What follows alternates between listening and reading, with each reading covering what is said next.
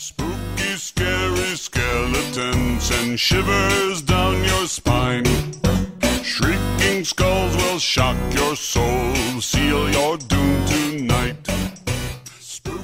So, Adam, I get cyberbullied on this podcast a lot for having bad taste in movies and TV. Really?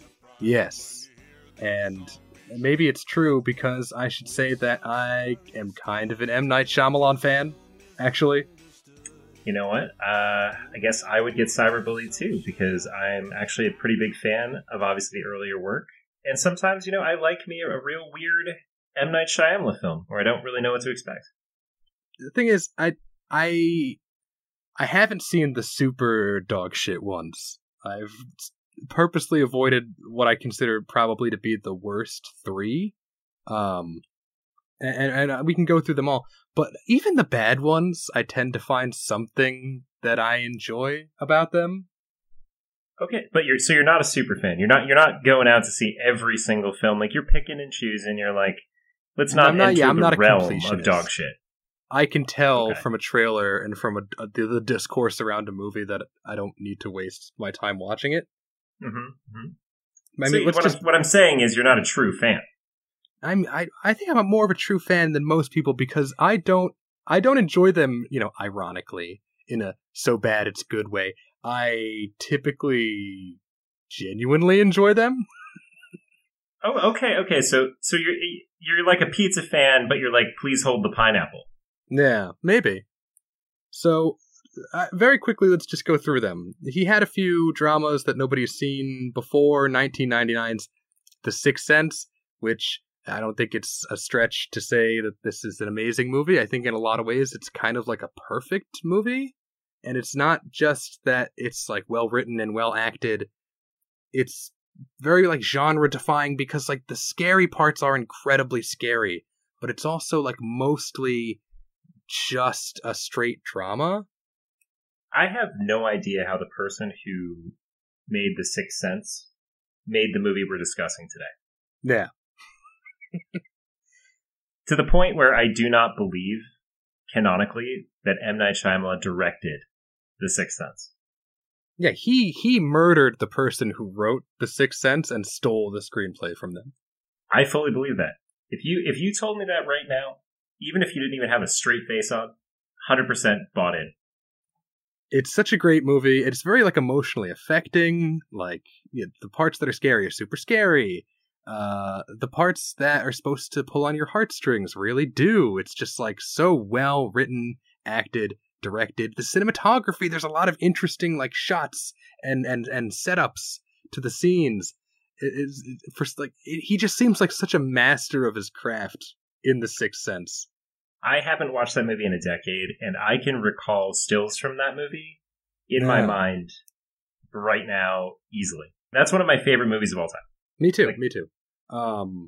And perhaps one explanation is that, when you're young and hungry and you have something that you want to say, not that someone is just going to pay you to think of something to say, but you have a genuine artistic vision, that's different from when you're a millionaire resting on your laurels. Just like, oh, what could I come up with today? Sure. I also, I'm a big believer in crossroads deals. I think it's 100% a possibility that M. Night Shyamalan made a deal with some sort of being on one of the lower planes of existence, and got some some infernal inspiration. I'm not gonna nudge that out. Right, or this could be some kind of ironic curse, like sort of like the Oracle of Delphi, like, yes, you will make one of the greatest movies of all time, but then your legacy will be remembered as a hack who makes bad movies. Question: do you think we are getting baited into the autobiographical M. Night Shyamalan film where he uses his real-life journey as a horror story to make a horror movie as his final opus? It could be. Or maybe this is all just, performance art. The mediocre sense. After that is Unbreakable, which is fine. I know that movie has a lot of fans. I don't hate it. I don't love it. I'm not excited if it's on TV. I think it's just okay. I enjoyed it. I would actually up, I know we're not giving ratings right now, but I'd go up a little bit from where you are. I enjoyed it. Sorry, just to make sure that's with the Samuel L. Jackson, correct? Yes. Yeah, I really enjoyed that. I thought that was such a cool take on the still budding comic book genre. And then after that, this is kind of controversial. The movie Signs. A lot of people hate this movie. I think the hate is kind of unwarranted. I really like it. Is everything in there, perfectly logically consistent? Well, maybe not. Maybe if you're taking it at face value. But even if the stupid answer is water kills them, okay, maybe that plot point is dumb. I don't think that undermines that it's a really well-performed, well-acted movie. Yeah, I mean, also it's got so much going for it. That's like golden age Mel Gibson. Mm-hmm. Yeah, before the DUIs. Before the DUIs and the anti-Semitism. Yeah. Yeah, it gets the DUIs are the least of those concerns, right? Yeah, it was golden age. That was like Patriot era Mel Gibson, right? Just take a bite out of that man. If you know what I mean? Yeah, you know and not just Signs, not just Mel Gibson, but also oh god, now his name is Joaquin Phoenix gives a great performance in there as well. He does. Oh my god, the star power in those early Shyamalan films. We've already talked about Bruce Willis, Samuel L. Jackson, Mel Gibson, Joaquin Phoenix. Right. And again, people hate it because one or two details. They're like, oh, yeah, it's water. Water, well, there's moisture in the air. Why didn't that just... Okay, fine. Okay, sure. The aliens are dumb. They should have seen the water. Why don't you just look past that point to the themes of the movie? I mean, yeah, why do we start pointing out dumb stuff in an art? All horror is essentially dumb. Yeah. In its origin anyway. Are we going to go back in time and be like, well, why did those teenagers go back in the house after they saw the threatening hobo? Yeah. It's not supposed to make sense. It's supposed to make you feel something. And if you're so inside your own head that you can't stop poking holes, then you're never going to feel anything about it. All right. Yeah. And then the next movie... Okay. Yeah, go ahead. The real problem there is not that there's plot holes. It's that the people who are complaining were not immersed enough in the film while watching it. Yeah.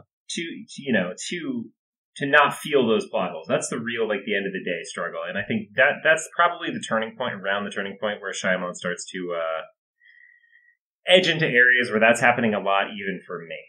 Okay, so the next movie, again, has a lot of haters. This is maybe, after The Sixth Sense, my second favorite M. Night Shyamalan movie. It's also just one of my favorite movies as well, is The Village.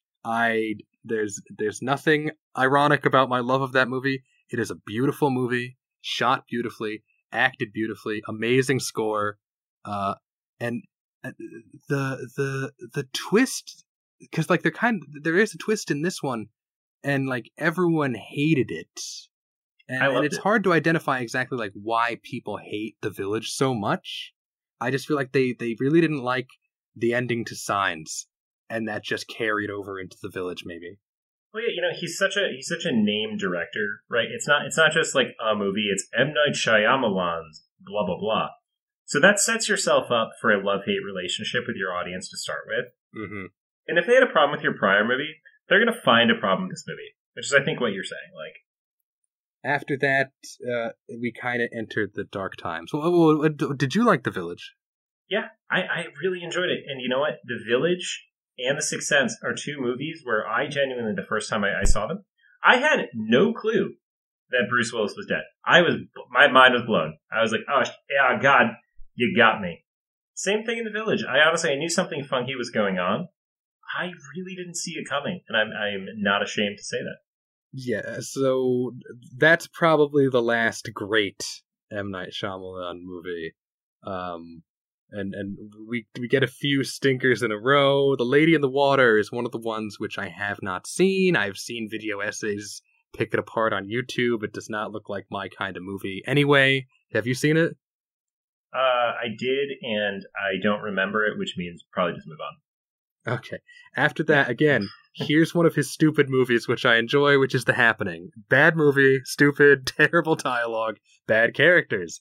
Very interesting concept, some interesting visuals.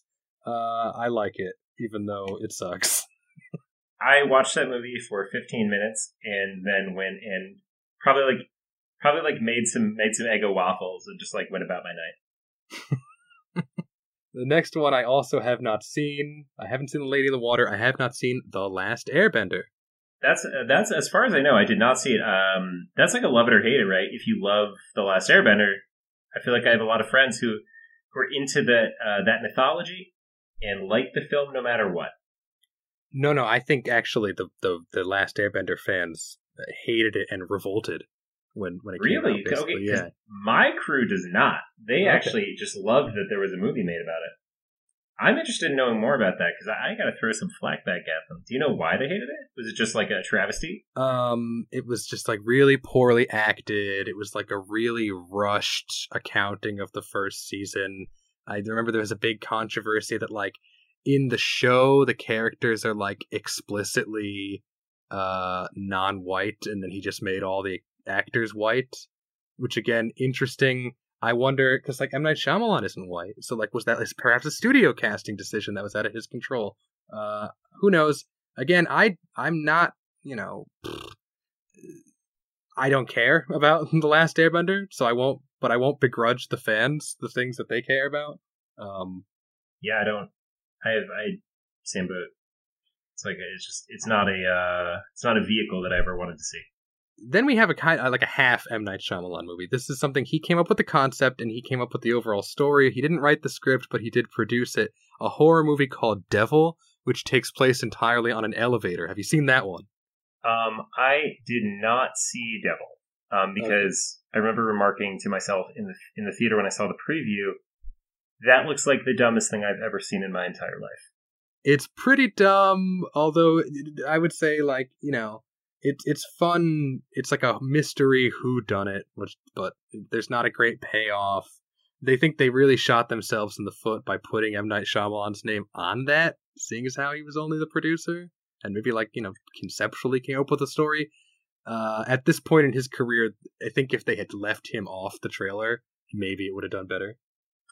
Well, it's like what's it called when when a TV show does the low budget episode where they just use one set bottle episode, is that it? Yeah. It's like a bottle episode, but probably for like a 90+ minute film. Hey, yeah, we're going to talk about another one of those. Yeah, that just doesn't appeal to me. Like okay, a mystery in an elevator. Don't go on. Right. After that, again, a movie I have not seen, but I've seen video essays tear it to pieces. The sci-fi film After Earth, starring Will Smith and Jaden Smith. Apparently, it's god-awful. I've never once had any desire to see it. I have not seen it. But I also refuse to see any movie with Jaden Smith, so... I can't honestly remember which movie he ruined, or helped ruin. Can't remember which one. Was it the Karate Kid remake? Was he in a Karate Kid remake? Oh yeah, Jaden Smith was in that. Yeah. Yeah, he helped ruin that. So never again. Pre or post. Again, I didn't see either of these movies. I don't have much to say about them, but I feel like The Last Airbender and After Earth are his big sellout movies. That he probably got a lot of money to make a Last Airbender movie and to make an After Earth movie with Will Smith, and he probably did not care if they came out good or not, I would assume. Yeah, they weren't his vision, like M. Night Shyamalan films, especially the good ones, are so him. They're so right. The person we've learned that is him. So yeah, I 100% think he just doesn't have buy-in and doesn't care. And I feel a sort of resonance with him in the sense of like things that I don't care about and I don't work hard on do turn out like subpar. Yeah. In comparison to other people's like averaged a little effort. Like mine is worse than theirs. Right. If I don't care. So this begins now what is perhaps like the M. Night Shyamalan renaissance, at least in terms of pleasing crowds. I don't really love any of these movies, but audiences did. And that's what M. Night Shyamalan needed at this point because he's just coming off the back end of several box office bombs. And he kind of goes like the A24 route. He's like, okay, no more No more big budget blockbuster horror movies. I keep fucking that up. I'll make smaller, cheaper, more personal movies that I can have complete control over. And then even if I fuck them up, who cares? Because it's my money, and it's just it's a small mistake anyway, even if they fail. And that's how we get The Visit, which again, audiences loved it. It was full of jump scares. It had a lot of jokes. I thought it was pretty bad, but it was a hit, that's the important part. Okay. Yeah, I'll have to take your word for it. That I'll look that up. The Visit. If you haven't seen The Visit, it's about these two young children go to visit their estranged grandparents who they've never met before, and it turns out their grandparents are crazy and evil, and that's the concept. The concept is old people are scary. I actually, now that I'm thinking about this, was that like trying to think of the date, was that like a 2017-ish? Yeah, 2015, about there, yeah. Okay, maybe not say 2015. I'm recalling something in this, I can't say it, but I do remember some scary old people. I remember like an old one with a knife or something like that, and like a kind of the iconic scene that stands out in my head. Did it feel kind of like a fairy tale? I'm just trying to recall if I've actually seen this. You would probably remember if you had seen it, because there's a scene towards the end where the little brother character, one of the main characters, who is a germaphobe, like the big crescendo of this movie is when the crazy grandpa character pushes his face into a dirty, used old man diaper. Yeah, haven't seen that, and feeling a little less pumped about seeing it now. After that is Split, which was another crowd pleaser. Another smaller, intimate movie. It's got a cast of 4 people, and then James McAvoy playing 12 characters, a dude with DID. I like it. I think it's pretty good. Great performance by James McAvoy. Some twists and turns in there as well. Pretty good movie, I think. Okay. Once again, you have me at a disadvantage. I guess I have some Shyamalan to catch up on. And so I guess if you haven't seen it, I'll go ahead and spoil the after credit scene, which I thought was really stupid, where it turns out that the main character from Unbreakable has heard about the evil multiple personality bad guy from Split and decided he's going to take him down. That's the after credit scene, showing that this is all in the same universe. Oh my god. Everything? At least those two. The movies. Village, same universe. Which brings us to 2019's Glass, which again, this is him maybe thinking like, I'm back, baby. He makes a big budget Hollywood movie with tons of big names. And it's about the guy from Unbreakable, Samuel Jackson's character from Unbreakable, and James McAvoy's character from Split all get sent to an insane asylum. And they're, trying to prove to them that they don't have supernatural powers and those aren't real. And Samuel Jackson's character is super evil. The movie's called Glass because he's Mr. Glass. Remember that? Yep, I do. It's pretty dumb. I didn't like it. Should we call it, like, that's the start of, I guess it's not the start of, it's like kind of the transition in his mind, I guess, to the Shyamalaniverse. Right, yeah. So Unbreakable, Split, and Glass are the Shamaverse. The Shamaverse. Okay, I like that better, the Shamaverse. There you go. And then I hope we get some more Shamaverse. Yeah, I hope so. Although I would say that it's peaks and valleys with this career so far. We've entered another valley. It was a pretty short peak there. And now we have this year, just this month, Old by M. Night Shyamalan. Again, written, directed, produced by him. And I like M. Night Shyamalan as a person. By all reports, he is a great, friendly guy and wonderful to work with. He's an extremely easygoing and kind director, apparently, but then also incredibly specific. And so actors like working with him because he doesn't leave them in a lurch like some directors are just like, yeah, great, and nor does he chase them around with a knife like some other horror directors. You gotta put a little scare in him, and add that realism. And I mean, I didn't have high hopes for this movie because the trailer seemed pretty wacky. But I have to say, just like I said, I find it something to enjoy from all the movies, even the ones I don't really like. I did enjoy this movie. Specifically, I was never bored. The movie moves very fast. There's always something different happening every 10 seconds. And so I found it pretty engaging. Although, if you zoom in on the details of the plot, it's pretty stupid. It's nonsensical. Again, I don't want to be like the people who were shitting on Signs or The Village, but there were things in this plot which just don't add up, and then even when they explain them at the end, it still doesn't add up. Yeah. No comment yet. Alright, so this will be a pretty easy movie to recap, because again, it all happens pretty quickly. Yeah, but it goes on forever. We have our main characters. It's a married couple named Guy and Guy and Priska, a married couple with 2 kids. Their kids' names aren't important, but they are Maddox and Trent. And I'm sure they said their names in the movie. I never caught that the entire time I was watching it. They're just the kids. Boy kid, girl kid. Yep. And I'm sorry, were they supposed to be Dutch? Was that the deal? I have no idea. The mom and dad have accents and then the kids don't, which is almost, if they grew up in America, maybe that makes sense, I guess. Yeah, I feel like I don't know. I feel like the plan originally, it feels like the plan was, okay, I know you guys have accents, but just lose the accents in the movie. And then they just forgot. They just couldn't do it. Or they just couldn't do it, or they forgot or something. Because it really weirded me out from moment one. So this family, they're on a shuttle to an exotic resort somewhere, perhaps in the Caribbean, filmed on location anyway.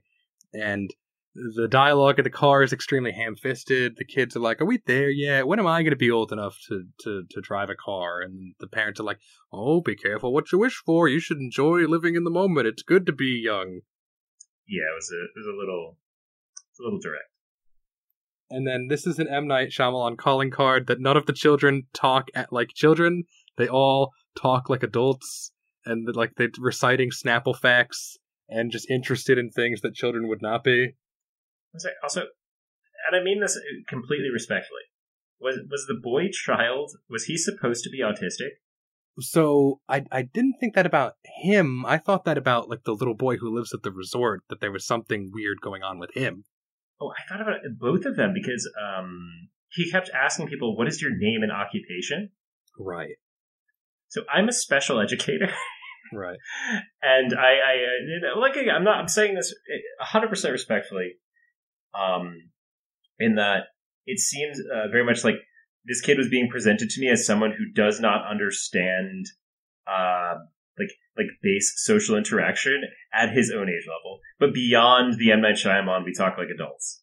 Yeah. I just wondered if you got anything else out of that. Well, they are pretty obnoxious kids, and they do move around the resort asking everyone they find, "What's your name and occupation?" And I'm just like, "I don't know, kid. I'm on vacation. Don't bother me." I really thought that was going somewhere. That was going to be some sort of weird plot point or come up again. And well, it does come up in a stupid way at the very end. That doesn't count. So the resort is amazing. Oh, and it's so cheap. Can you believe I found this place online? All the employees are dead-eyed, smiling weirdos. Oh, yeah, that was the explanation. Where did you find this place? Oh, online. Online. That's that's a fairly odd parents joke. On the internet. Yeah. Just on the dark web. Their son meets another creepy little boy who also enjoys walking around people and asking them, what's your social security number? Right. I was like, okay, wait. Is there something in the air that we're already experiencing that is making these children into accountant, 45-year-old accountants trying to make conversation with you in an elevator? It's just M. Night Shyamalan writing kids. He cannot write a realistic child. Even in Signs, which I like, even in The Sixth Sense, which I like, none of the kids sound like kids. They all sound like strange little adults. I guess so. He got away with it in Signs because that kid was just baseline so serious, and I bought it because of what was going on with him. But here it was just like, what is happening? Inside their beautiful luxury hotel room, they find a pamphlet for a pharmaceutical corporation. And the dad's like, oh, look at this pamphlet for a pharmaceutical corporation in our room. Maybe they're a sponsor. And that's all that's said about this at the time. But again, very strange, unnecessary, even for what he's setting up. Why would that pamphlet be there, considering what's about to happen? Yeah, like, once again, is someone getting off on trying to warn these people? Or like, why are they trying to advertise to them if... whatever, we'll get there. I just didn't understand it. I know we shouldn't spend too much time on this. Like, I understand that. But how do you not? It's like nothing makes any sense. Like, did a human being write this script? Or was this like, M. Night Shyamalan playing around with AI? Like, did an Ai influenced by Mr. Shyamalan write the script? I just don't think he doesn't take second passes at scripts. He writes it all in a day and he's like, done. Print it. Okay. I'll take it. I guess so. It's literally like, when you go in the internet, it's like you Google like song made by AI, and it's like desperately trying to play Smoke on the Water and like an NSYNC song at the same time because it's just pulling from a popular song database. Right. Like, I felt like that's what was happening in the script. Later, they go to the beach. As Adam said, the son and the friend that he's made are now walking around the beach, bothering every stranger they find. What's your job? I'm a nurse. What's your job? I'm a psychologist. What's your job? I'm a cop. And again, there's no narrative purpose for them to be doing that until the end. So wait for that. And also, we get a shot where, it's established that the daughter is an awkward tween, right? Like, she's not young enough to hang out with the little kids, but she's also not old enough to hang out with the older teenagers. It's an awkward time in your life. The children actors are bad. Both the young daughter and both the two little boys are not really bringing it. But again, I don't think that has ever bothered M. Night Shyamalan. I don't think he cares if a kid gives a bad performance.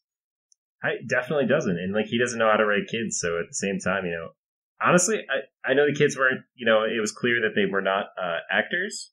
I'm just going to say they weren't actors. But also they were probably handed the weirdest thing in the world.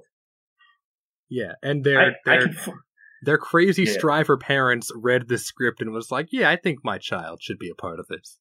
like I imagine that a child in this is, this is about 42% joke.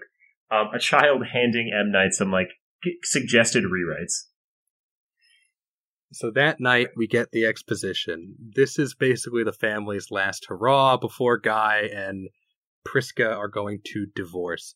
They're going to divorce and die of cancer or something, basically. Yeah, something. I was deeply confused. This is our last family holiday before we get divorced and die. Yeah, like there was cheating, and someone was dying, they were getting divorced, and then wasn't there something else, like someone just being annoying? So while this is happening, they're also like, but we agreed, to do this so we don't have to fight in front of the kids. But then, like, we cut to the kids in the next room hearing the fight and reacting to it. Like, clearly, like, your children you're in a very small resort hotel, and your children are right next door through like a paper thin wall. And then we also see that the little boy is decoding secret codes given to him from the other kid. Again, this will not come up again until the very end of the movie.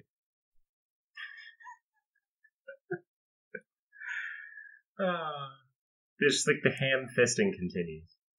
The next morning, very early as the sun comes up, we see two secondary characters getting naked to skinny dip on the beach. That's a setup that will pay off soon, so don't worry about that one. I love it. I love when movies set things up and then they pay off. It's almost like a movie. Then we get introduced to the other family that's here. This is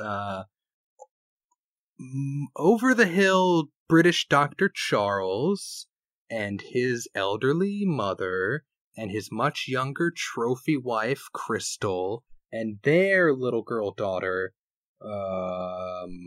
who is probably a little bit better of a child actor than the others, but not by much. Yeah, she was noticeably better.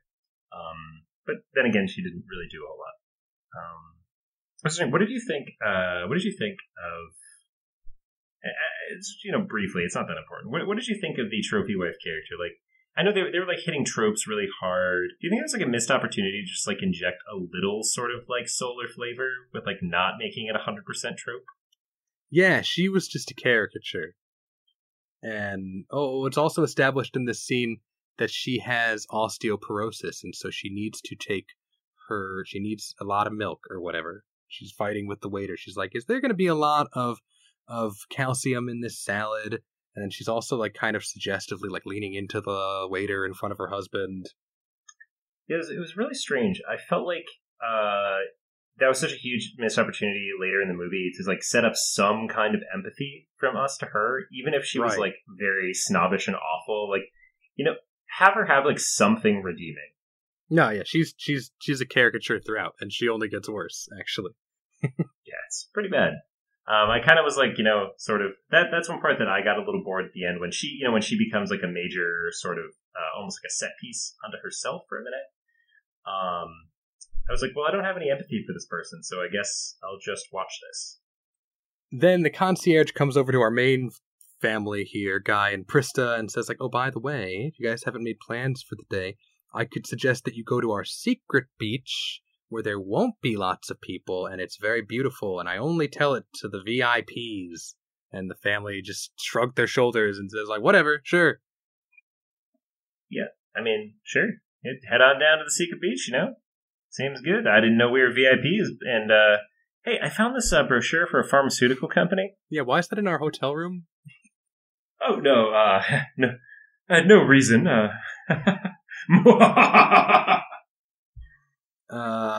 In the meantime, right in front of them, a woman collapses and has a seizure, but it's okay because she gets saved by Dr. Charles. That's going to come up soon. Well, I gotta say, like, we're talking about all the times that he signposts, but actually, like, I also kind of write this way in the extremely rare instances when I write anything. Like, I do try to set up a bunch of stuff in the very first act, and then have all of it come back throughout the rest of the story, and that's something that's an M. Night Shyamalan calling card too. Like, establish this, establish that, and it's all going to come back. I think there's nothing wrong with that, but like you can have like a nice level of subtlety where you can just like kind of waft it under someone's nose, right, and like have them recognize that it's there without slapping them in the face. Yeah, and he also probably just does too much of it. it's a bit too much. It's a little disorienting. All the stuff you have to remember because it's about to come up again. Then the hotel shuttle driver is taking them to the secret beach. It's like, oh, I thought this is VIPs only. Here's a second family, whatever. It's M. Night Shyamalan driving the bus. Another of his calling cards is that he cameos in the movie at some point. Yeah, I was waiting for it up to that point, and then I was surprised when it was so fast. He gives them a ton of free food and drinks, so much so that Guy asks him, like, I mean, do we really need all this food? We're only going to be there for a couple hours. He's like, yeah, but you got kids. I don't know. Don't ask a lot of questions. Is that a pharmaceutical company brochure sticking out of your pocket? No. That's something else. Yeah, no. I work for the secret laboratory underneath the resort. I don't know about any pharmaceutical company. The beach is very nice and beautiful. It's a pretty good on-location set. And the entire beach is surrounded by a very high cliffside in every direction. And it's nice. Trophy wife, Crystal, immediately starts Instagramming. Their family brought a dog with them as well. The main character family are having fun. Prista, this was strange. Prista asks, what book am I reading? And he's like, I don't know. And then I kept waiting for that to come back. What was and that? It never did. Yeah. I was like, wait. I was so lost. What was that? I hoped you knew what that was. And then immediately after, he's like, can I tell you something? Sure. Oh, never mind. Yeah, I was like, and when you find out what was on his mind, the idea of him just saying it right then and there would have been so bizarre. It was just like the weirdest thing. I thought that was going to be something really cool. Yeah. I I was like, because you know what, that's interesting. You know, we talked a second ago about how he's always setting stuff up, right? Yeah. Well, I was waiting for at least one like kind of like good magic setup where I'm like, oh, that's cool, and I really had hoped that was it. Right, I thought the book was going to come back later, like they were going to look in the book and it was going to cause them to have like a eureka moment. Like, oh, here on this page of the Count of Monte Cristo is a good idea for how we should get out of here. Like, right, you're like, I don't know, where else could you go with that? What am I reading? Maybe the guy's got some. I thought it was like, okay, some sort of weird like another ham-fisted attempt at like hinting at this guy's got some sort of weird like psychic powers or something. very strange. Next, the daughter gets excited because one of the persons sitting alone on the beach, the guy from the earlier scene, skinny dipping, it's famous rapper, mid-size sedan. I lost it, dude. I lost it. I was laughing out loud at that. I don't think it hit me the way that Mr. Knight wanted it to, but it hit. Yeah, I mean, rap culture and hip-hop jokes are like a new thing for him. There's some of that in Split, there's some of that in The Visit. I guess that's a new calling card that he has established post-Renaissance. But, I mean, things start to move very quickly. So, the main family's 2 kids, and the doctor's family, his daughter, are playing together, and, like, almost immediately they find the corpse of the Skinny Dipper. As well as several strange objects buried in the sand. So everybody crowds around the dead body, which they've found. Mid-sized sedan explains that this is a girl that he has met at the resort, and they've been hooking up, and they just went for a swim, and she disappeared. And it sounds a little suspicious, and as he's saying it, his nose is bleeding, which is weird. Yeah, I don't know. It's kind of weird. Like, obviously, like, you're not going to introduce a character, then 2 seconds later they were a murderer. Right? Unless this is like the start to the real like horror jump off. So It felt a little bit weird, a little bit flat as an introduction, but that's okay. I didn't mind that. This kind of as the jump start to adventure. Their reactions were pretty muted too. They're like, oh no, a dead body. Whereas like I would be flipping shit. Like, yeah, absolutely. I'm sure the kids would be screaming and crying. Inexplicable dead body on the beach right here in front of my kids. Like, Which again, you could have absolutely played that off as like, you know, something that makes sense, depending on what's going on at the beach. Like, so it felt again like a weird missed opportunity. I was still being like, okay, maybe this is part of the movie, right? But things are moving very quickly now. Charles's elderly mom has collapsed. She's having chest pains. Trent, the little boy, his swimsuit's getting too tight, and I don't know why that's coming up now during these action beats, why that couldn't have happened before. But anyway, Guy takes mid-sized sedan aside, and he's saying to him, like, oh, I understand, 25% of people who go on vacation end up drowning, or something like that. And mid-sized sedan's like, wow, you know a lot of stats. And Guy says, well, it's because I am a professional actuary, and it's my job to manage and understand risk. And again, this is an M. Night Shyamalan calling card.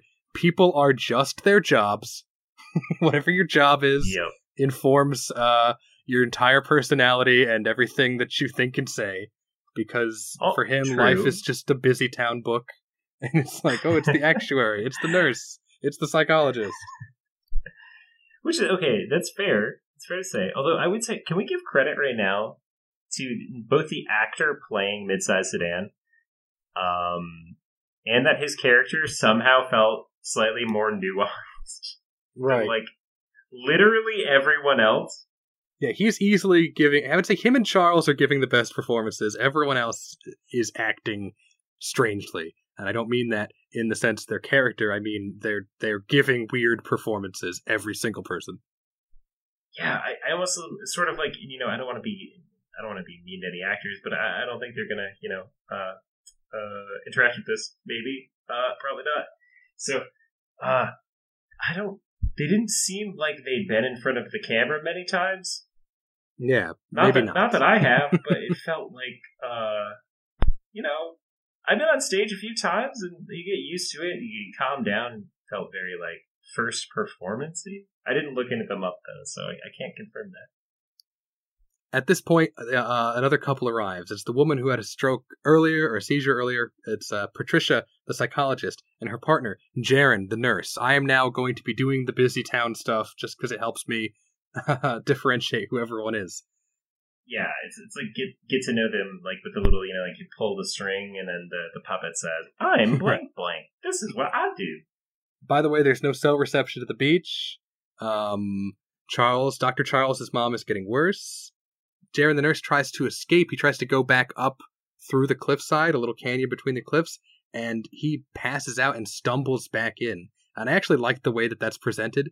Whenever anyone tries to walk out, it just, like, smash cuts to them, like, face up on the beach. Pretty much. Didn't really get it, but that's okay. Because later on, he does do an explain, of course, kind of. That's, I'm going to say, lightly satisfying.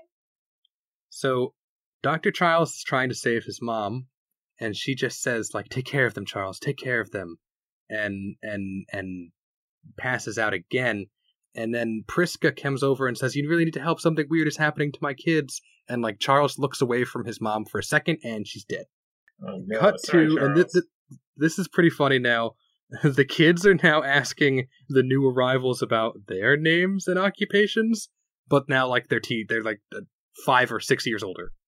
Yeah, that was okay. This was kind of, I actually really enjoyed this. I thought that not giving like a subtlety to that was really cool. Yes. You're just sort of like, this is happening now. And I like the way the other way. characters figured it out, where Jaren, the nurse, is like, well, I'm a nurse, I'm pretty good at predicting ages. I would say you're probably 11 and you must be 16.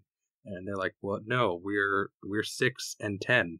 Mom is totally shocked to see that the kids have, like, aged up. And Charles is kind of stupefied. Mid-sized sedan panics and tries to run out through the path, and Charles follows him, and they both get spat out. Like, that's what it looks like. Like, they just get spat out back onto the beach. Sorry, oh my god, the kids. One thing I don't know, and this is something interesting. We can go into it more in a minute, I guess. But like the rules of this universe, I feel like are very strangely explained. Oh, like, yeah, for sure. Like nothing. The kids, no growth pains. You just like expand. I mean, I have a lot of issues with the logic of this, and again, not to be a nitpicker. I wouldn't pick these nits if they weren't extremely important plot details that the movie goes to great lengths to explain. Exactly. It's like, you don't have to explain it, but if you do, please do a good job. Okay, Priska suggests that they all try to find alternate routes and all try to escape at the same time and see if they can find one that works. Again, I love this smash cut to them all being spat back out on the beach. That didn't work. I think that was a really clever way to show that. Yeah, absolutely. I thought that was pretty cool. That there is some really neat. There are some neat ideas for transitions, cutscenes. Like I agree with you 100%. It's pretty cool. Guy and Priska are trying to talk this out. They decide the best route is to like basically elect Charles leader, because as a doctor he might know the best way to help their kids. At this point, Dr. Charles like randomly slashes mid-sized Sedan in the face with a knife, and as Sedan is freaking out, all the other characters come around to see what's going on, but when he takes his hand down, he's instantly healed. Yeah. I was just weirded out. I was like, okay. My mind was trying to connect dots at that point. I don't know. Were you in like connect dots mode? Like trying to figure out what's going on? I mean, I thought I knew what was going on, to some extent, but, I thought... getting older, right? That's 100% confirmed at this point, but... It's not just that. Is like, time passes faster, right? It's not just getting older, because since he's instant healing, it just means that the passage of time is much quicker. Right, but the thing was, okay, so the dad was not aging at this point. And I understand that like children age obviously much more dramatically than adults, but there's like literally zero happening, and it had been, like 6 years? 7 years? Right, and then meanwhile, mid-sized Sedan is like quite young, and he's been here since sunup. Yeah, that's why I was kind of like, I was confused. I think at this point I paused the movie and I was like trying to like just take a second and like work out what was happening, because I was starting to get confused. Yeah, the rules are wildly inconsistent. Dr. Charles finally says the obvious. He's like, well, I think they're aging. And then he says something really stupid. He's like, maybe the mosquitoes gave us some kind of virus. Yeah, an aging virus. Then the dog drops dead. Yep. Kind of a quiet moment here. The now teenage daughter Maddox is talking to Ms. Sedan. She babbles some crazy bullshit about colors, which I did not understand. I had no idea. I just chalked it up to complete nonsense. Like, let's move on. And I was right. They decide to hold a whole group meeting. They're trying to establish a pattern, maybe, I think, of what they have in common. First thing, Charles and Crystal are also having marital problems. Okay, same as Guy and Priska. Can I just say Crystal and Priska are two similar names for two characters that are so important to the script. I was confused and thought Priska's name was Crystal for a while. Not a joke. I thought her name was Fresca. 100%. It didn't matter. It was just like adult female. This conversation gets cut short because Priska, who has a benign stomach tumor, it's now growing rapidly, so rapidly that it can be seen under her skin. And again, I'm confused here. Okay, so the passage of time causes the tumor to grow really, really big, which causes Priska to pass out. But I'm like, is this really how a tumor would behave over the course of several years in the real world? I'm not a doctor. There's a qualified doctor on the beach, and I think we should just, listen to him. I don't know. Dr. Charles suggests that they can operate. Of course. Luckily, I guess they just have everything they need here to operate.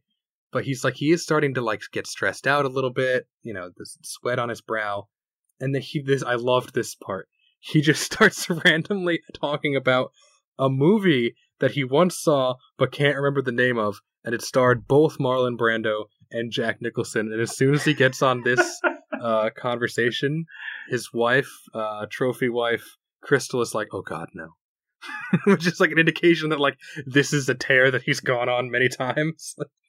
Yeah, I would like to point out, we kind of figure out at this point what's going on with him mentally, a little bit pretty soon, right? Yeah. He would have been off his meds for 7 to 9 years at this point, right? In terms of how his body is processing, if tumors are growing, chemicals are processing out of your brain. And at first I thought he just had generalized what's the term? Senility.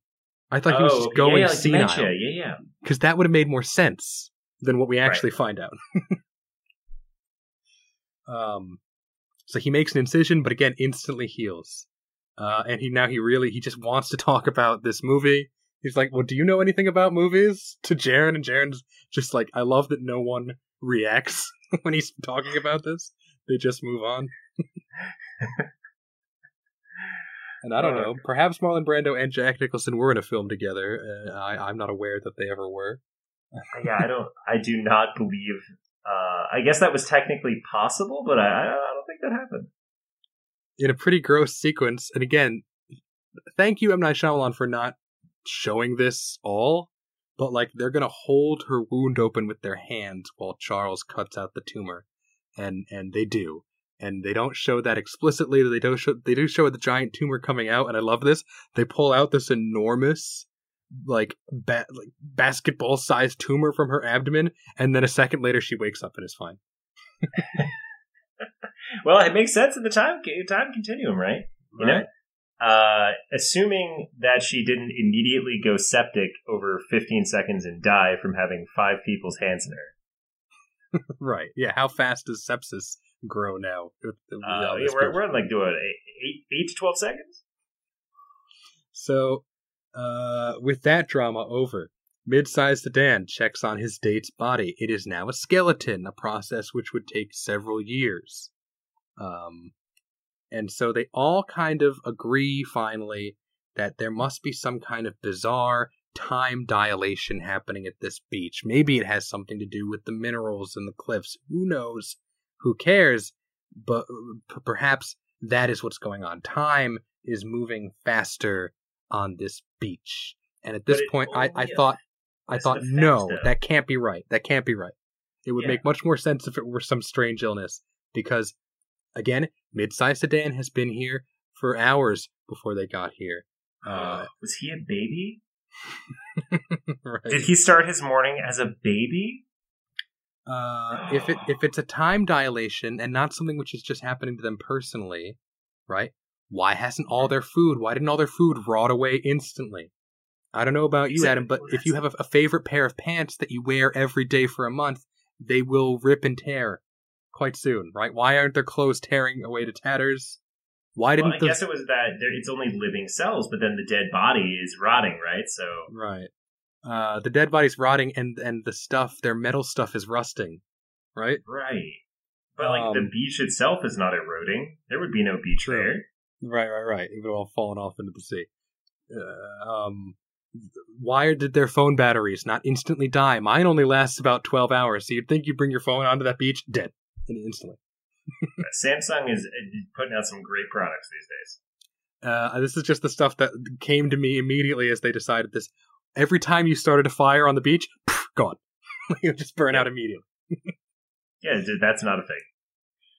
Anyway, that's the explanation. No time defined dilation set, right? Like, there's no defined set of rules. The only thing I can think of is that attempting the only thing that logic makes sense is that this is the mummy's curse. Nothing else makes any sense. Right. Like, it is purely magic. Which is a problem, because then you're in Star Trek, where, like, literally anything you want to happen, it's just like, okay, well, reset the backup spatial emitter and we're good to go. But you can't get away with that in a 90-minute movie. Like, having no rules.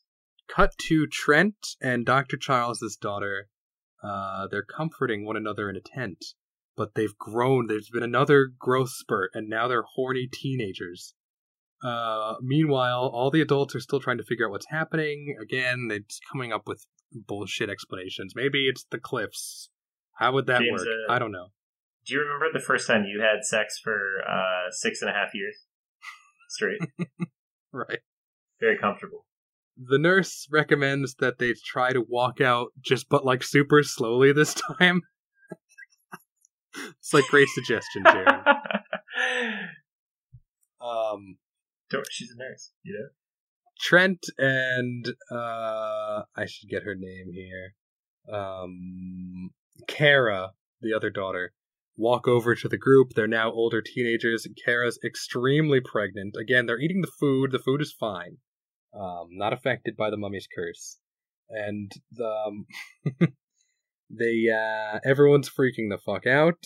Again, everyone's like horrified and disturbed, and it is extremely disturbing. I was disturbed. But then the tension, again, this showing a little bit of talent here. M. Night Shyamalan is Dr. Charles is like, okay, but Jack Nicholson and Marlon Brando though. Oh my god. So 9 months.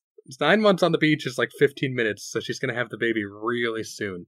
And she starts to go into labor, and her mom, trophy wife Crystal, tries to run off the beach, and before she can even really finish turning around, the baby is out.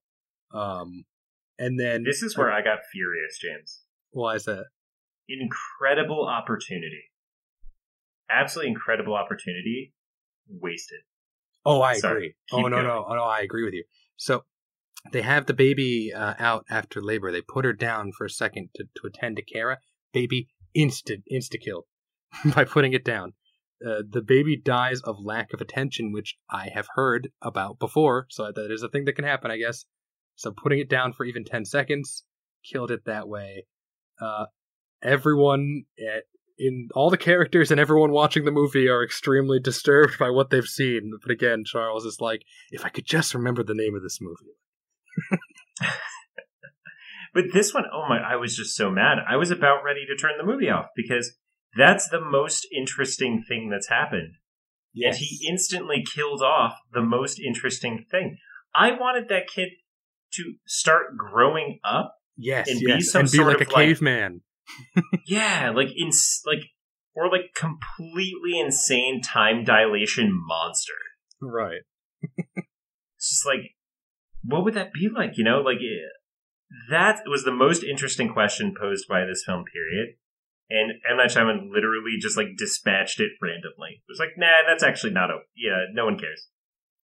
I was so mad. Daughter Maddox tries to comfort Crystal about what just happened, but they're interrupted when Dr. Charles murders Ms. Sedan. Just kills him by stabbing him too many times, I guess. I don't know. I think that would be a pretty hard way to kill someone on this beach, but anyway. Stabs him. He's dead. Inside Sedan is, that is. And we also see that a mysterious figure is watching them from a very great distance on top of the cliffs with binoculars. Once again, really mad because one of the few actors in this film who was like hard carrying the acting is now dead. Right, he got zero character development. Oh, he was hemophiliac. That came up. That was it. Yep, which apparently doesn't really matter. Like, it would have been cool if that was the reason why he died, but he just got stabbed a bunch and it wasn't excessive blood or anything. He just died. That's why his nose was bleeding in that one scene. Oh, the setup and the payoff. After feels that, so good. Charles goes like completely catatonic, so they disarm him, and then Nurse Guy decides he's gonna swim for it, and he will try to swim off the beach into a separate beach, and he tells Guy like, "Well, I'm gone. You got to keep an eye on Charles because he's lost it." And Charles is now much calmer, but like still talking about that movie he can't remember the name of, starring Jack Nicholson and Marlon Brando. And they start to talk some more. They put it together. Okay, all of us have some, or most of us, many of us have some kind of medical condition. And, what it turns out, we're all contest winners. We won the chance to go to this resort randomly. I won it from going to my pharmacy. So, like, the resort sought them out. Immediately, just, like, contradicting what was said at the beginning of the movie. Like, that, to me, was a mistake. Either one of those lines had to be cut out, that they were contest winners or that mom found it online. Why did both of those explanations make it into the final cut? Like, what? Why did they even need to discuss it? Like, I felt like I was being reminded about something that I just don't care about at this point. Like, just continue with the point of your movie. Like, roll forward. Yeah. The daughter confronts her mother about the divorce they were going to have and about her infidelity, which we didn't know about, but the daughter did. And my only thought now was like, is this really still important considering what's happening to you all? Yeah, okay, so this is why I had a huge problem with the pacing and why I started to be like, what am I watching? Like, we kind of discussed that for like 10 seconds before we started rolling today. Is like, I have a hard time recalling in many points what was going on in the movie. Like specifically, because there was no continuity between things. It's like, let's randomly discuss problems we're having in our life. My brain. We just watched a man murder another man. Mom, you're cheating on Dad. Like, is that what's important now? It's like, is this a Christmas movie teaching us like the importance of family and love, even when people are being murdered around you? So Prista says that, she had her affair because having the tumor made her reevaluate her priorities. Also, her job as a museum curator makes her hyper aware of her own mortality, right? It's again more M. Night character traits. Just your job, Yeah, I mean, I've run that line before.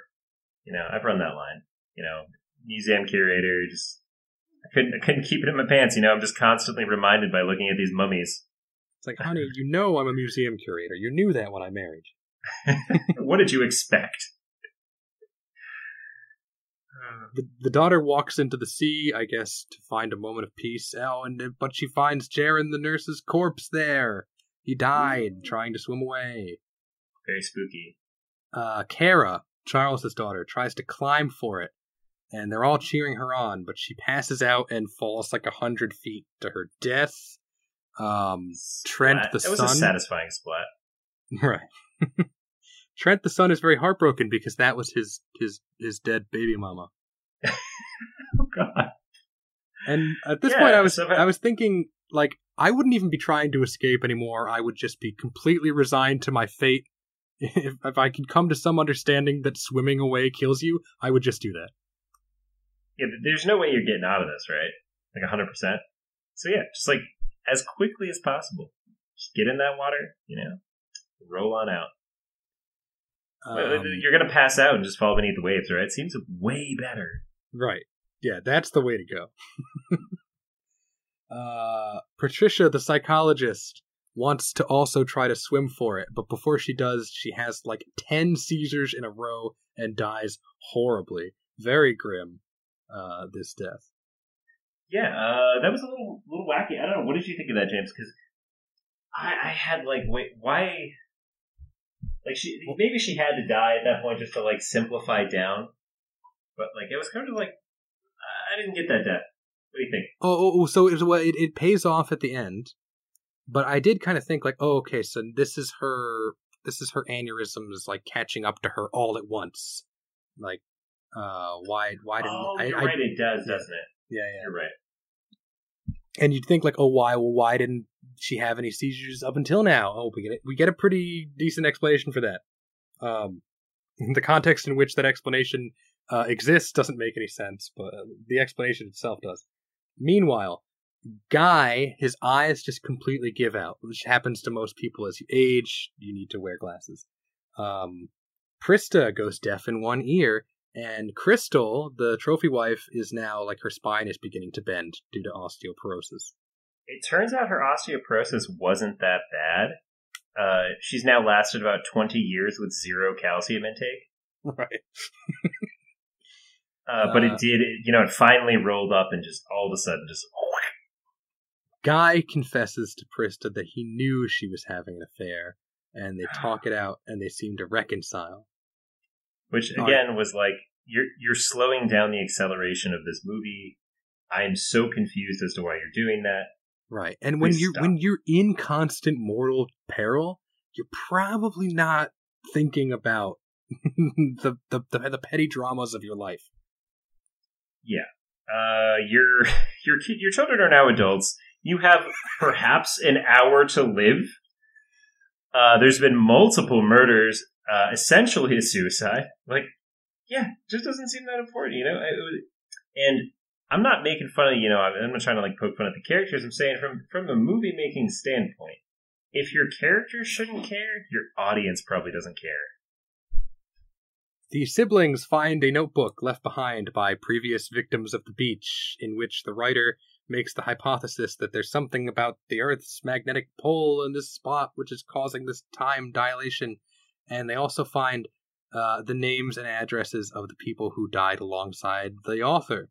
At which point, Charles, having gone completely insane, attacks a almost nearly blind Guy, and Krista runs off to protect the children, which I thought, like, what? But he's the one being attacked.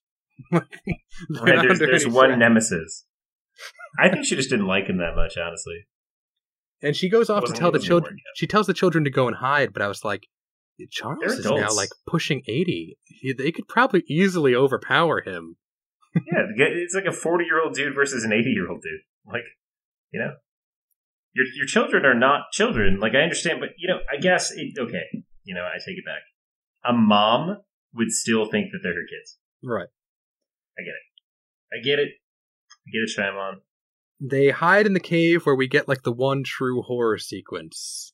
Crystal, the trophy wife, having dealt with everything that happened, seeing her daughter die, goes completely insane, and she wants them to get out of this hiding spot which she's chosen to just like live in there like a troll, and she attacks them.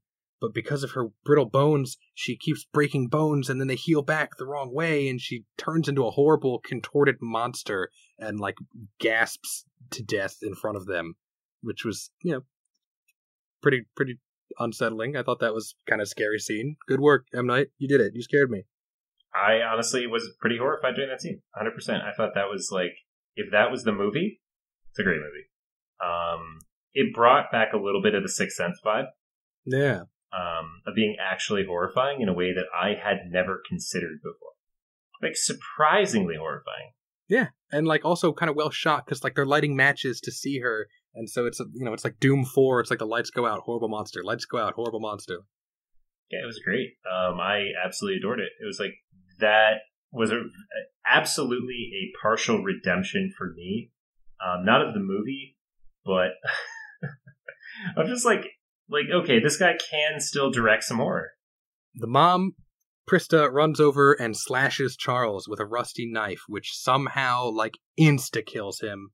I don't understand why that happened, but whatever. I accept it. You're just old, I guess. Just like, your rust cells don't repair. Rust is like a poison or something? I don't know. If rust gets in your blood, you get tetanus? I'm not sure. I guess that, like, an overabundance of immense amount of iron in your blood or something? I don't know. I don't think rust poisoning is gonna do it from like a rusty knife. Otherwise, human history would be a lot less complicated. Oh, I got hit with a rusty blade. I guess I'm dead. Right. Well, when I was a kid, I stepped on a nail and I had to get a tetanus shot, but I don't think there was any discussion of that I might die. Well, okay, but like when you get, what is tetanus? That's like a disease, right? Like that's not like rust poisoning. I don't know. Anyway, he's dead now. Okay. Your blood is red because there is oxidated iron in it. Right. Yeah, I really don't know. Perhaps M. Night Shyamalan consulted a scientist and they were like, yeah, if someone kept stabbing you with a rusty knife for 10 years, it would kill you. For 10 years. Okay. So it's just the main character family left on the beach now. It's very clear the movie will be ending soon, but somehow there's still 30 minutes left. The children are tending to their very old and ailing parents. Guy, now with dementia, forgets why they're even trying to leave such a pretty place and dies happily. Mother mourns for him and dies shortly after. This was, I thought this was an emotionally affecting scene. I think in any other movie that it might have been, I was just too far gone at this point, but I see what you mean. The next day, the siblings, now in their middle age, have resigned themselves to their fate. Like, why fight it? Let's just enjoy ourselves and build a sandcastle with what little time that we have left. Let's be happy as a family. And I was like, wow, okay, that's the point of the movie. It's a little ham-fisted, but yes, it's sad and poignant. C'est la vie. Such is life, right? We must die. There's no avoiding that. Let's recognize that fact, submit ourselves to our inevitable fate, and do our best to enjoy the time that we've got, right? And I was like, 100% ready for that. Yeah, and if they die building this sandcastle, you nailed it, M. Night. Great work. Yep, roll credits. But no. Trent, I don't know, checks his back pocket. He's like, look, I've got one more secret code from my creepy friend at the resort. He decodes it, and it says, my uncle doesn't like the coral. and which leads them to understand this must hold some answer to the mystery. And, out in the water there's some coral. Maybe if we swim into the coral, this will create some kind of escape for us. And again, just like leaps of logic. My uncle doesn't like the coral. Okay, so perhaps if we swim under the coral, we can escape the beach. Let's keep in mind that this was the kid that was walking around a resort for nigh on probably 3 to 5 hours, randomly asking people what their occupation was. Right. We just settled on just enjoying the time we have left as a family. Roll the goddamn credits. Yeah. Like he just set up a good ending which would really require no further explanation, but no, it keeps going. It even ended strong. Some real horror, an emotionally touching scene, the point of the movie that like bookends the starting scene of the movie. Oh, God. What if we just watched it again and we just turned it off? Turn it off right there. like fan cut of the movie, just like done. Well, and I was going to save this for the end, but we can get into it now. I feel like M. Night Shyamalan feels obligated to try to fit in some kind of wacky twist at the end of his movies when he isn't. Nobody's forcing. I know people probably have that expectation, and maybe he feels that very strongly, but I think he holds himself to that a little too much, right? Like he doesn't have to to do the wacky twist. I know it's his signature, but I think hinging so much of the plot on the wacky twist of this movie really damaged it. And also, now you leave the theater thinking like, wait, does any of that make sense? Yeah, you know what the wacky twist is? That it's an M. Night Shyamalan movie with no extra twist. That's what the wacky twist is. Right. Oh, it should have been. Exactly. Instead, so they swim for it. They swim under the coral. There's like a passage of coral which they can swim through.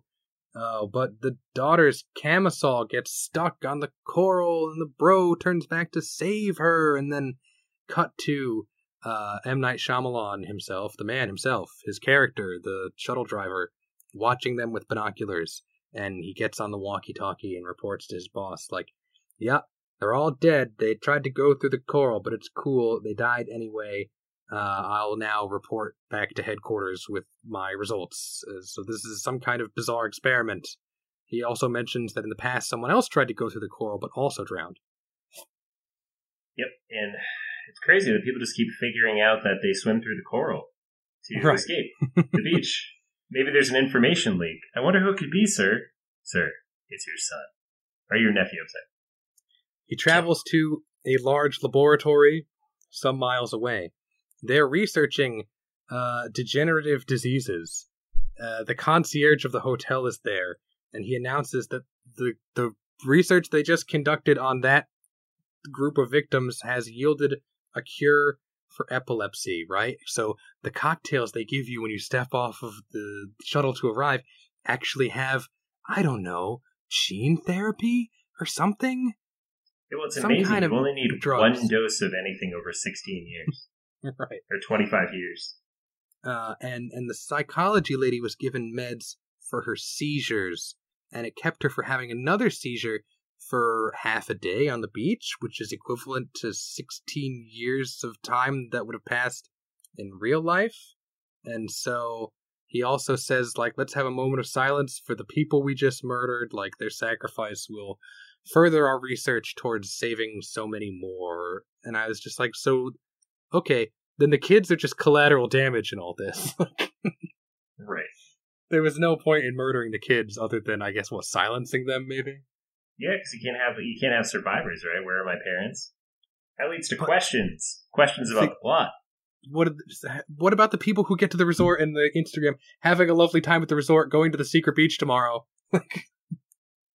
Yeah, sorry, no, it's actually they intercept all the cell phone messages, right. Clearly. They scrub your social media. Of course. Yeah, exactly. Okay. I mean, they're a pharmaceutical company. That here, guys, is the plot. The pharmaceutical company coincidentally discovered a magic time dilation beach, and being opportunistic, decided to use it to conduct pharmaceutical studies which normally take, a couple months to yield results. Instead, they can get them in a day, and all they have to do is kill innocent people. You literally could have fixed almost 100% of your plot problems by simply saying that they also injected them with the coral, which makes them be affected by the time dilation. Well, having any kind of scientific explanation for any of this makes no sense. Here's my ending. Instead, you get rid of all this pharmaceutical shit because it makes no sense. Yep.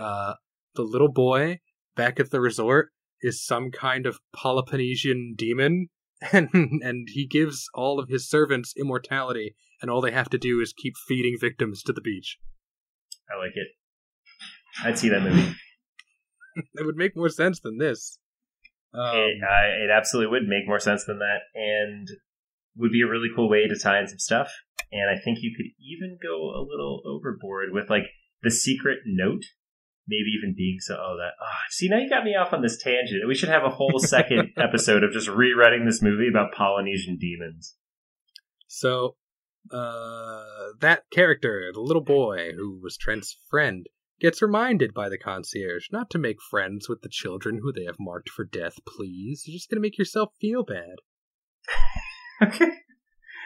Yeah, Uncle. You're right. I feel bad because I'm friends with the kids that you're telling me you're murdering. That's why siblings, I feel bad. Though.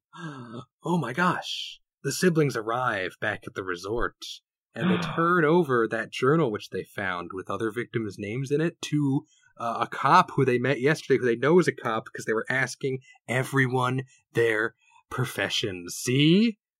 Bum, It's- bum, bum. It's all coming back together.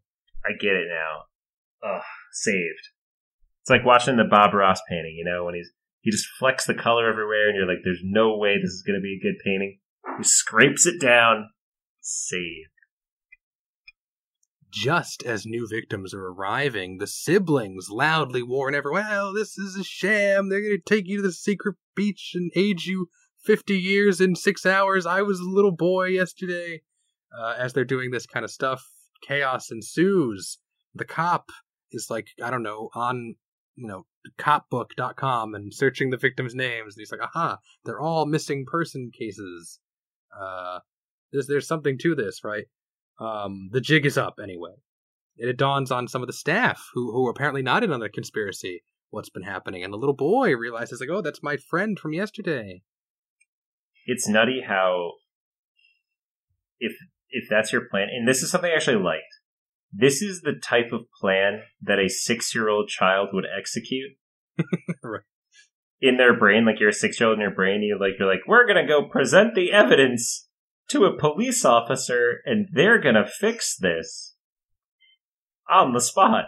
Like, I liked that. I don't know if it was intentional or not, but like, that is exactly what a 6-year-old would do. Right, and are you telling me that $1 billion pharmacorp company, which has accepted as the price of doing business that we are feeding people to an evil magic beach, would not also just like very quickly hire mercenary soldiers to kill everyone who heard the truth? It literally just put a bullet in their head and move on with your lives. I imagine that's the inevitability, right? Right, yeah. But like, I liked that, that's like a 6-year-old would think to like go, well, no, we need to get back to the resort and find that police officer. Like, I believe it. That was actually cool. We see the resolution of the coral scene. Yeah, her camisole got caught, but they just didn't drown. They just didn't drown. Completely unnecessary. You thought they Once drowned, again, but could they have didn't. just had them drown. Yeah. Once they pass the last of the coral, they start to see some tropical fish, which indicates to them that they've escaped whatever dead zone surrounds the beach. Dissolve 2 later, we see the siblings are leaving the island on a helicopter with the cops, and there's a funny conversation. It's like, well, did you talk to your aunt? She's like, yeah, she thinks it's pretty weird that we're adults now and our parents are dead. And the cops are like, don't worry, the people behind this are going to face justice. And it's like, go ahead and try to prove any of this in a court of law. What are you going to do? You're going to send the prosecution, going to have investigators go to the beach? They'll die. Yeah, no, they're going to face justice. Okay? This is just another step for the Shamaverse. Yeah, they're going to send them to the insane asylum with Samuel Jackson and James Yep. McAvoy. And that's where they're going to find justice. They're going to send the beach. They're going to send a bucket of this beach sand to jail. Look, obviously. And that's the end of the movie. They're truly, like, trying to put some kind of scientific explanation on the beach just makes no sense. Okay, the pharmacy thing, like, yes, it's harebrained, yes, it's stupid, but I guess, okay, that's the explanation you're going with to have a big twist. There was some setup for that in the end. It's just, I don't know, man, and I'm not trying to, again, I don't like the people who nitpick the movies of his, which I do like, but just this story was so wacky and dumb. Like, yeah, we're making cures for Alzheimer's by putting people on a magic time beach. I think the reason that you're like 100% justified in just full-blown criticizing the hell out of this movie is because none of the stuff you're criticizing was in any way necessary to the movie. Like, at all. Like, not it was at all. literally just him making mistakes. Like, Again and again and again and again and again. You could have ended the movie with them building the sandcastle and now turning into skeletons and falling down, right? End of movie there. Yep. No further explanation needed. We can try to put together the shit in our heads. That's how like an A24 movie would have played it. Let you maybe try to decide, like, oh, well, there was that pharmaceutical pamphlet in the hotel. Maybe that has something to do with it. Anyway, But no, he has to explain all of it, because there has to be an oh moment for the audience. Yeah. I guarantee not a single other living human being read this script before this movie was made. He's probably just giving them notes right before the scene. All right, you say that and you say this. Go. Oh, no, I don't mean actors. I'm sorry. I said that wrong. I don't mean actors. I mean like another person capable of like reading over a script or offering any sort of constructive criticism. So yeah, I really did not like the ending. I did find the movie somewhat entertaining. There were certain parts of it I liked. I don't know if the parts that I thought were funny on purpose. That's kind of a guessing game you play with M. Night Shyamalan. But I mean, I didn't hate it. I enjoyed it in the moment that I was watching it. The ending is pretty bad. I would recommend that people probably watch this a single time. I've got no reason to ever watch it again, but I think it's worth at least a single watch. Yeah, there were some bright spots. It's worth watching. Okay, watch the first 20 minutes, and if you can stomach the first 20 minutes, continue your journey. Although I do just want to, before we finish here, the one thing that perhaps, and I think this was like the part of his elevator pitch that got the movie made, and it's the one thing for me that almost like justifies the price of admission here, is that sequence with the, and again, just to spell out the chain of events feels gross.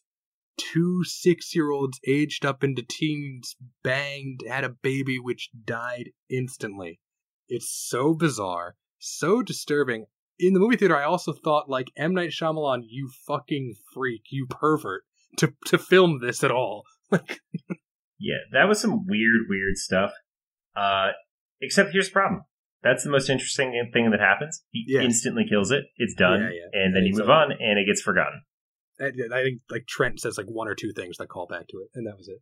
Yeah, oh my god, like literally, that is the worst thing in our alternate universe idea with Polynesian demons. That is what gets explored. Right? Yeah, that would be the demon takes a new form. It would be the baby. Ooh, love it. Ooh, or the baby is a seed for a new beach. Like they put it out into the ocean, and it like drifts away. They just like put the corpse into the tide, and then like we know that's how these beaches get started. Like there's more than one, and the seed is the dead infant conceived on the demon's beach.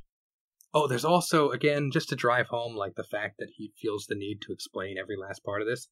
In the secret laboratory, it shows that they're like kind of researching the minerals that the cliffs are made of. So apparently that was the correct explanation all along. Like, I don't know. It would be like if at the end of The Happening, the shitty explanation the characters are playing with, like, oh, maybe it's the plants on Earth are taking their revenge on humanity. Like, I am of the opinion that is not actually what's happening in The Happening, but some of the really stupid characters present that as a possibility just because they need something to hold on to, right?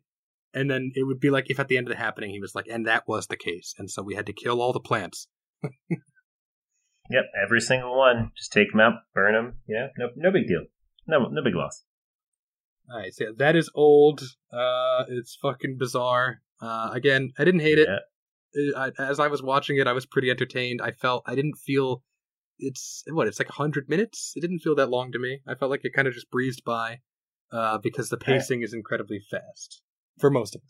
Felt a little draggy to me, honestly. And I think a lot of that is just because I was mad about the moments we've discussed. And I didn't hate the movie, but I hated M. Night Shyamalan for ruining it.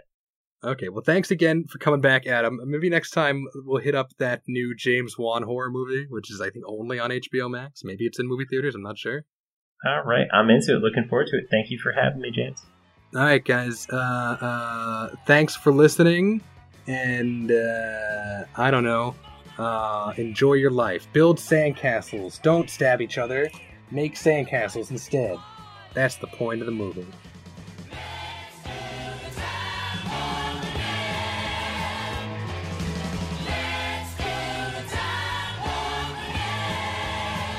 Just a jump to the left. With your hands on your hips.